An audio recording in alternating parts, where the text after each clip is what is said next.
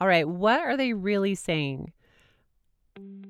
We are so glad that you're here because you're choosing to thrive after betrayal, trauma, or addiction. Hi, I'm Ashlyn, the once betrayed. I'm Kobe, the once addicted. And I'm Brandon, the expert. Now, why am I an expert? Because I've treated betrayal, trauma, and addiction for over a decade. Let's answer this question. We're going to first start with a review, and it's called Principles That Can Be Applied. Thank you for providing these simple concepts and principles in a style that is easy to understand and not pushy. It is so liberating to learn the reasons behind many of mine and my spouse's behaviors. Before I knew we had problems, but I couldn't put a name to it. With the education you provide and belief in our Savior's love, I know better days are ahead. Like the 3 legs keeping the stool upright, each of your 3 voices is needed to completely explore each topic. Thank you for your efforts to keep this podcast going. Thank you. I love that. The 3 legs of the stool.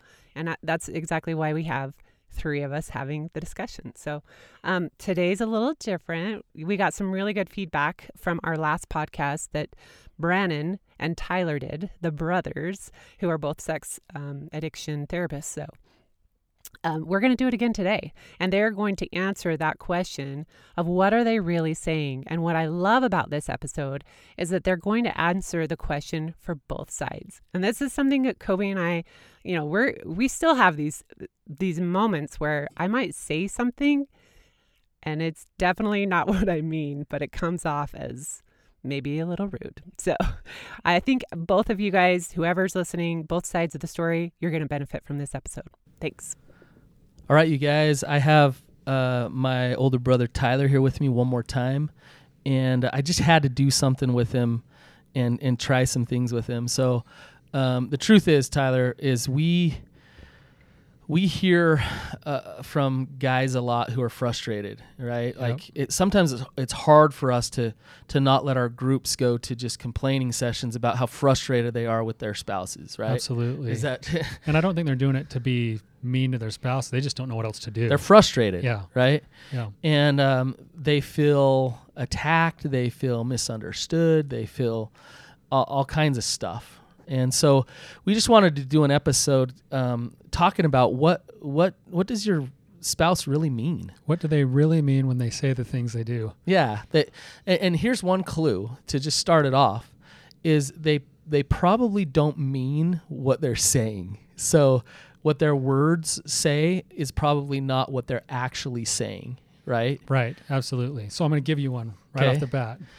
How about you give me one and let me try to see if I can hear it? Okay. Yeah, I want you to interpret this one. And you Okay. know my wife, you know Rhiannon. So Oh, whoa, this is your actual wife? this is a personal one. Well, I got to right? be careful here. Well, you know her, so it might be a little bit cheat, but you see what you can get, okay? So here's the scenario. I had committed to go to a school assembly for one of my younger daughters. Okay. I'm in the middle of an appointment. I see the time clicking down on the appointment, and I realize that I've got a suicidal client, and I'm going to probably have to get him checked into the hospital. And I ended up missing the assembly. Okay. But then I meet up with my daughter and my wife for lunch at Chick-fil-A afterwards. Okay. I walk in the door, my wife's sitting up against the wall, my daughter's sitting right here, and right when I walk in, my wife's like fuming this anger, right? And this is what she says, and I want you to interpret it for me. She says, "It's no wonder that every therapist kid ends up in some drug rehab center." Oh, wow. Yeah, that's pretty aggressive. Yeah.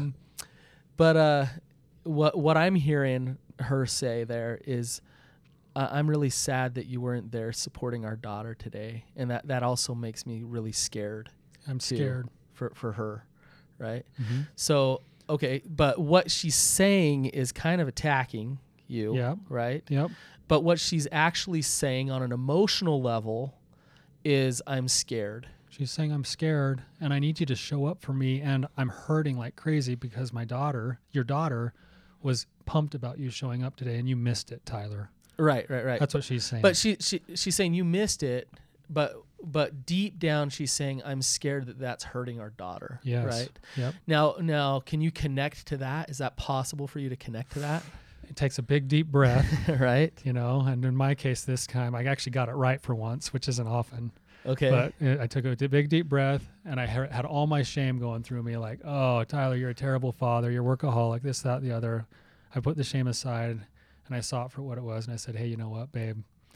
I didn't even have to explain that this was a suicidal client. I said, you know what, babe, I dropped the ball. You're right. I'm going to do better.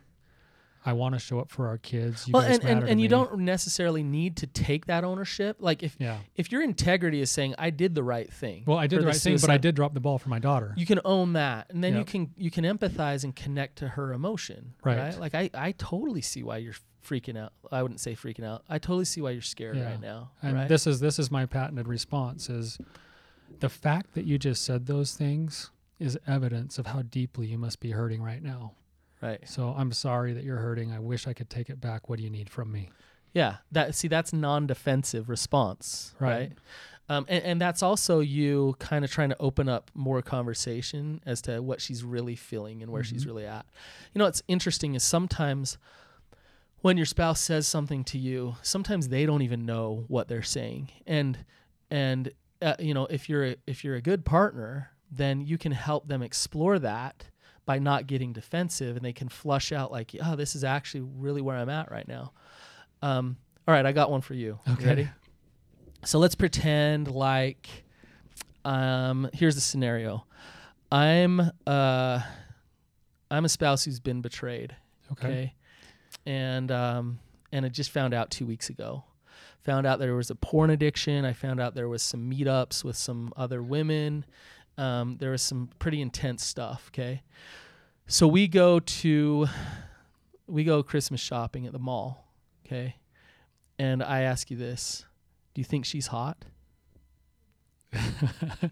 Okay. So, and you want me to interpret what she's really saying. Yeah. Right. What does she mean? So do you think she's hot? Well, this is the loaded question because if you say no, and she actually is hot, then you're a liar. Okay. And if you say yes, then and you're she toast. actually is hot, then you're toast. Yeah, then okay. you're toast, right? So what does she really mean? But what she's really saying is she's saying, right now my world is so out of whack and I feel so insecure and I need to know that you matter to me.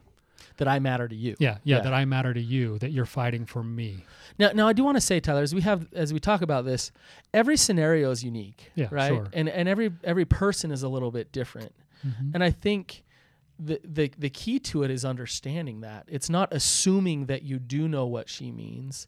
Rather, it's taking a step back and saying, I want to connect to your heart. I want to understand on an emotional level where you're at, right? So when she says, do you think she's hot? If you take a step back and you say, hey, hang on here, I really want to understand. That's beautiful. Do you see what I'm saying? I want to understand where you're at and why, you know? Yeah, my world is crumbling. And that's probably what you'd find out. My world is crumbling and I don't feel good enough for you. And, you know, she probably wouldn't in the mall open up all those things. Right. But deep down, that's where that simple question is coming from. It's coming from, that's the thing is we always try to answer, especially as men mostly, we try to answer from a rational perspective all the time. Right. Most of the time in early recovery, these questions are emotionally based. And a lot of times a betrayed spouse won't even know that it's an emotionally based question. They're scrambling for any type of stability they can find. And so they ask a concrete question, but what they're really asking underneath it is an emotional question that says, do I matter? And instead of just giving, so there's two sides to this that are both destructive. Okay. The one side is, oh my gosh, I got to deal with this still. Like, you suck. And when are you going to get better? Right? Hurry and get over it. Yeah, hurry and get over it. Yeah. And I don't care about your freaking pain. I want out of that pain because it inconveniences my life. So please stop it. Yes. Okay. That's a horrible response. Selfish. And you know what, Tyler? We hear it all the time. Oh, that's the natural response. I'm giving it as an example, like it's this extreme example. That's what we hear all the time. Yeah. And usually it's not so aggressive, but usually it's just like, give me a break. Like, I'm sick and tired of your pain. We've already talked about this. Get over it. Yeah. The other side that's destructive, and this one's a little trickier and harder to diagnose, which is I'm going to try to say the right thing to their questions. So I'm going to comply and do the right thing so that we're not uncomfortable anymore. Right. And that's that, you know, that example of, do you think she's hot? You saying, well, no, I don't think I didn't even notice her. Okay. That's not helpful either. Right. And so instead of trying, here's the thing, show up show up in love, not in fear with them. Yeah. And that's the key to it, is when they say something to you and they're in fear, if you meet that with fear, you're going to multiply the fear. You're in trouble. Yeah, it's just going to, Yep. right? But if you can step back and care about them, compassion, love, you're going to open up this space. And this space is going to be this exploratory space for them to communicate and talk about how they actually feel, right? And it's going to be an opportunity for a connection, even if it's born from a place of pain. Yes, pain is one of the best opportunities for connection if you can set aside your shame. If you can meet it Yes. with love. Yes, and that's one of the silver linings I believe God gave couples who are trying to rebuild trust is that pain. That pain is the opportunity. If you can consistently show up in empathy and honesty, you'll rebuild trust, right? Absolutely, and you'll have a marriage that you never dreamed you could have before. Absolutely. It's what it's all about. Yeah. So, all right, do you have another one for me? I got one for you. Okay. Got one for you. This is a good one, all right? Okay. This is one that happens frequently. Okay. A betrayed spouse comes to her partner. She's feeling like something's off, and she's been feeling this disconnect, and she says, I know you've acted out. I want you out of the house until you admit to me that you've acted out. Oh, I love this one. Meanwhile, this guy hasn't acted out yet. Okay. Okay. Excellent. Okay. So, a couple of things. Let's use my two examples that I said earlier. I could say, are you crazy? That's stupid. I've been sober for this long. Can't you see that I'm in recovery? Yeah. And what that'll do is that'll make her really feel like I've been acting out. Yep. Okay. I can say, no, I haven't. Here, look at my phone. Here, let me prove to you. Let me prove to you. Here's all the evidence that I haven't acted out. Can you see that I haven't acted out? And that's usually the go-to. Like, let me show you. If I haven't acted out, let me prove it because I got all the proof. And that won't create safety either.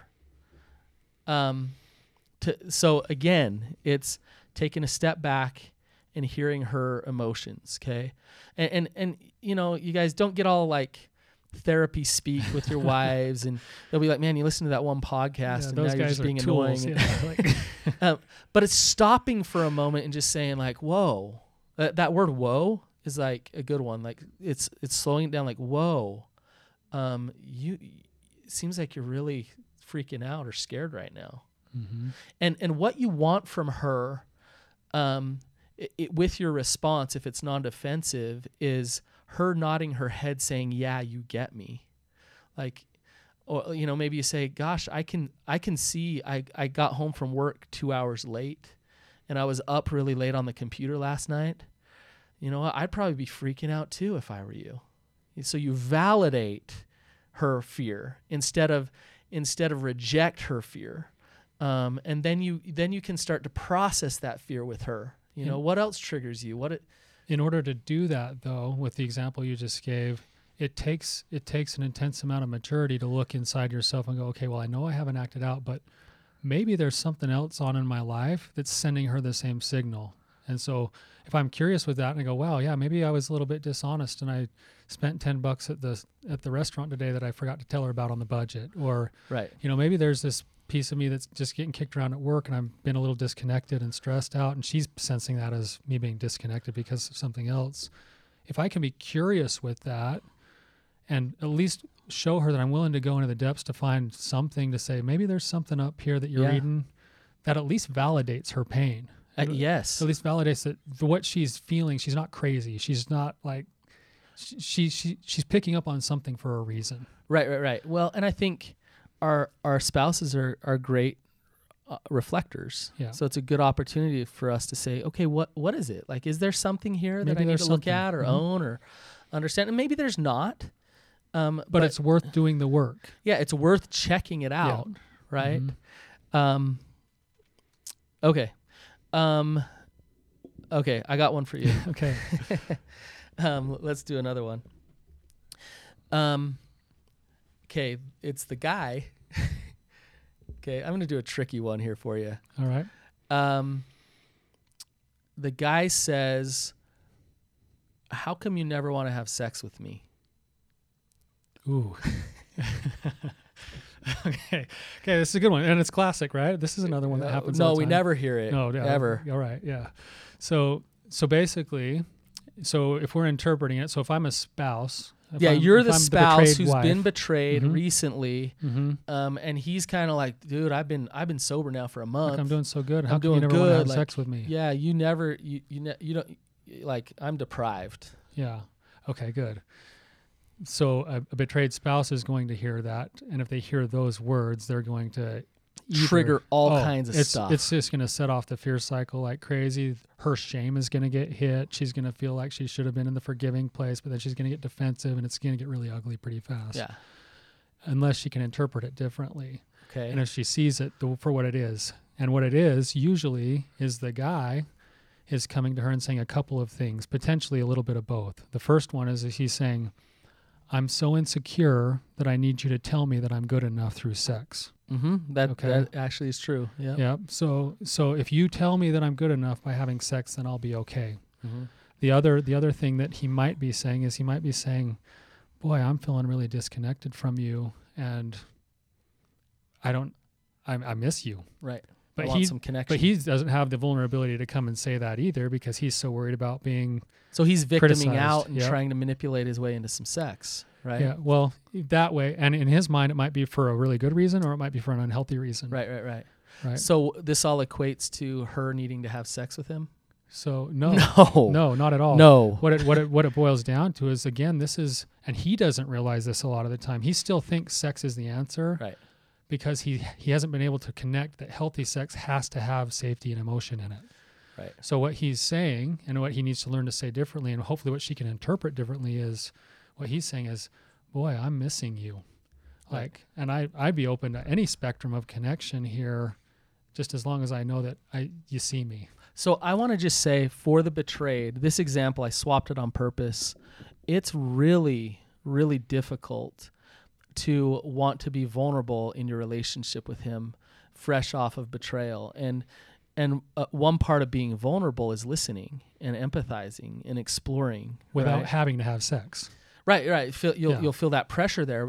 It's really hard to turn and say, "Okay, I want to really explore who you are and understand who you are right now," when you've been hurt recently by that person. So what we're talking about is really, really difficult, hard to do. I call this higher level recovery work, because it's not about acting out anymore. It's about like the essence of true connection. Yes, and that's really what we're talking about, is digging deep, digging down, empathizing with each other.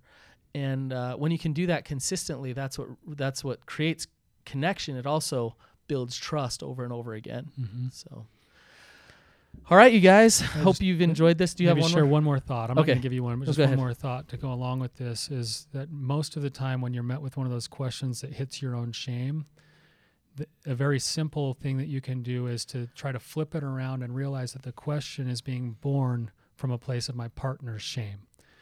So yes. if I can speak to their shame, I'm instantly going to disarm them from the old pattern. So like when my wife says, hey, no wonder our kids are going to end up in some drug rehab, what she's really saying is, I'm really worried about us as parents, especially because I worry about our kids. And if I can speak down to her shame. And it's okay, speaking to her shame doesn't mean you're saying this is what you're doing, Rhiannon. No, it's not like me saying, no, the reason our kids end up in there is because you watch like TV all day. It's connecting to her fear. It's because, I'm connecting down to the emotion of what she's feeling. Yes, and connecting to it. I see your fear. I see your pain. I feel it too sometimes. I'm going to work on it, and I'm here with you. We're in this together. Right. And if I can speak that, it disarms the whole pattern from playing out like it usually does. Right. Where shame meets shame, Spike fights with Spike. And then there's more disconnection. Nothing gets better. Yep. So, all right, you guys, if you've enjoyed this episode, please share it. Check us out on Patreon, where we talk about this, like Tyler said, higher level recovery stuff. And thanks. We'll see ya. Thanks.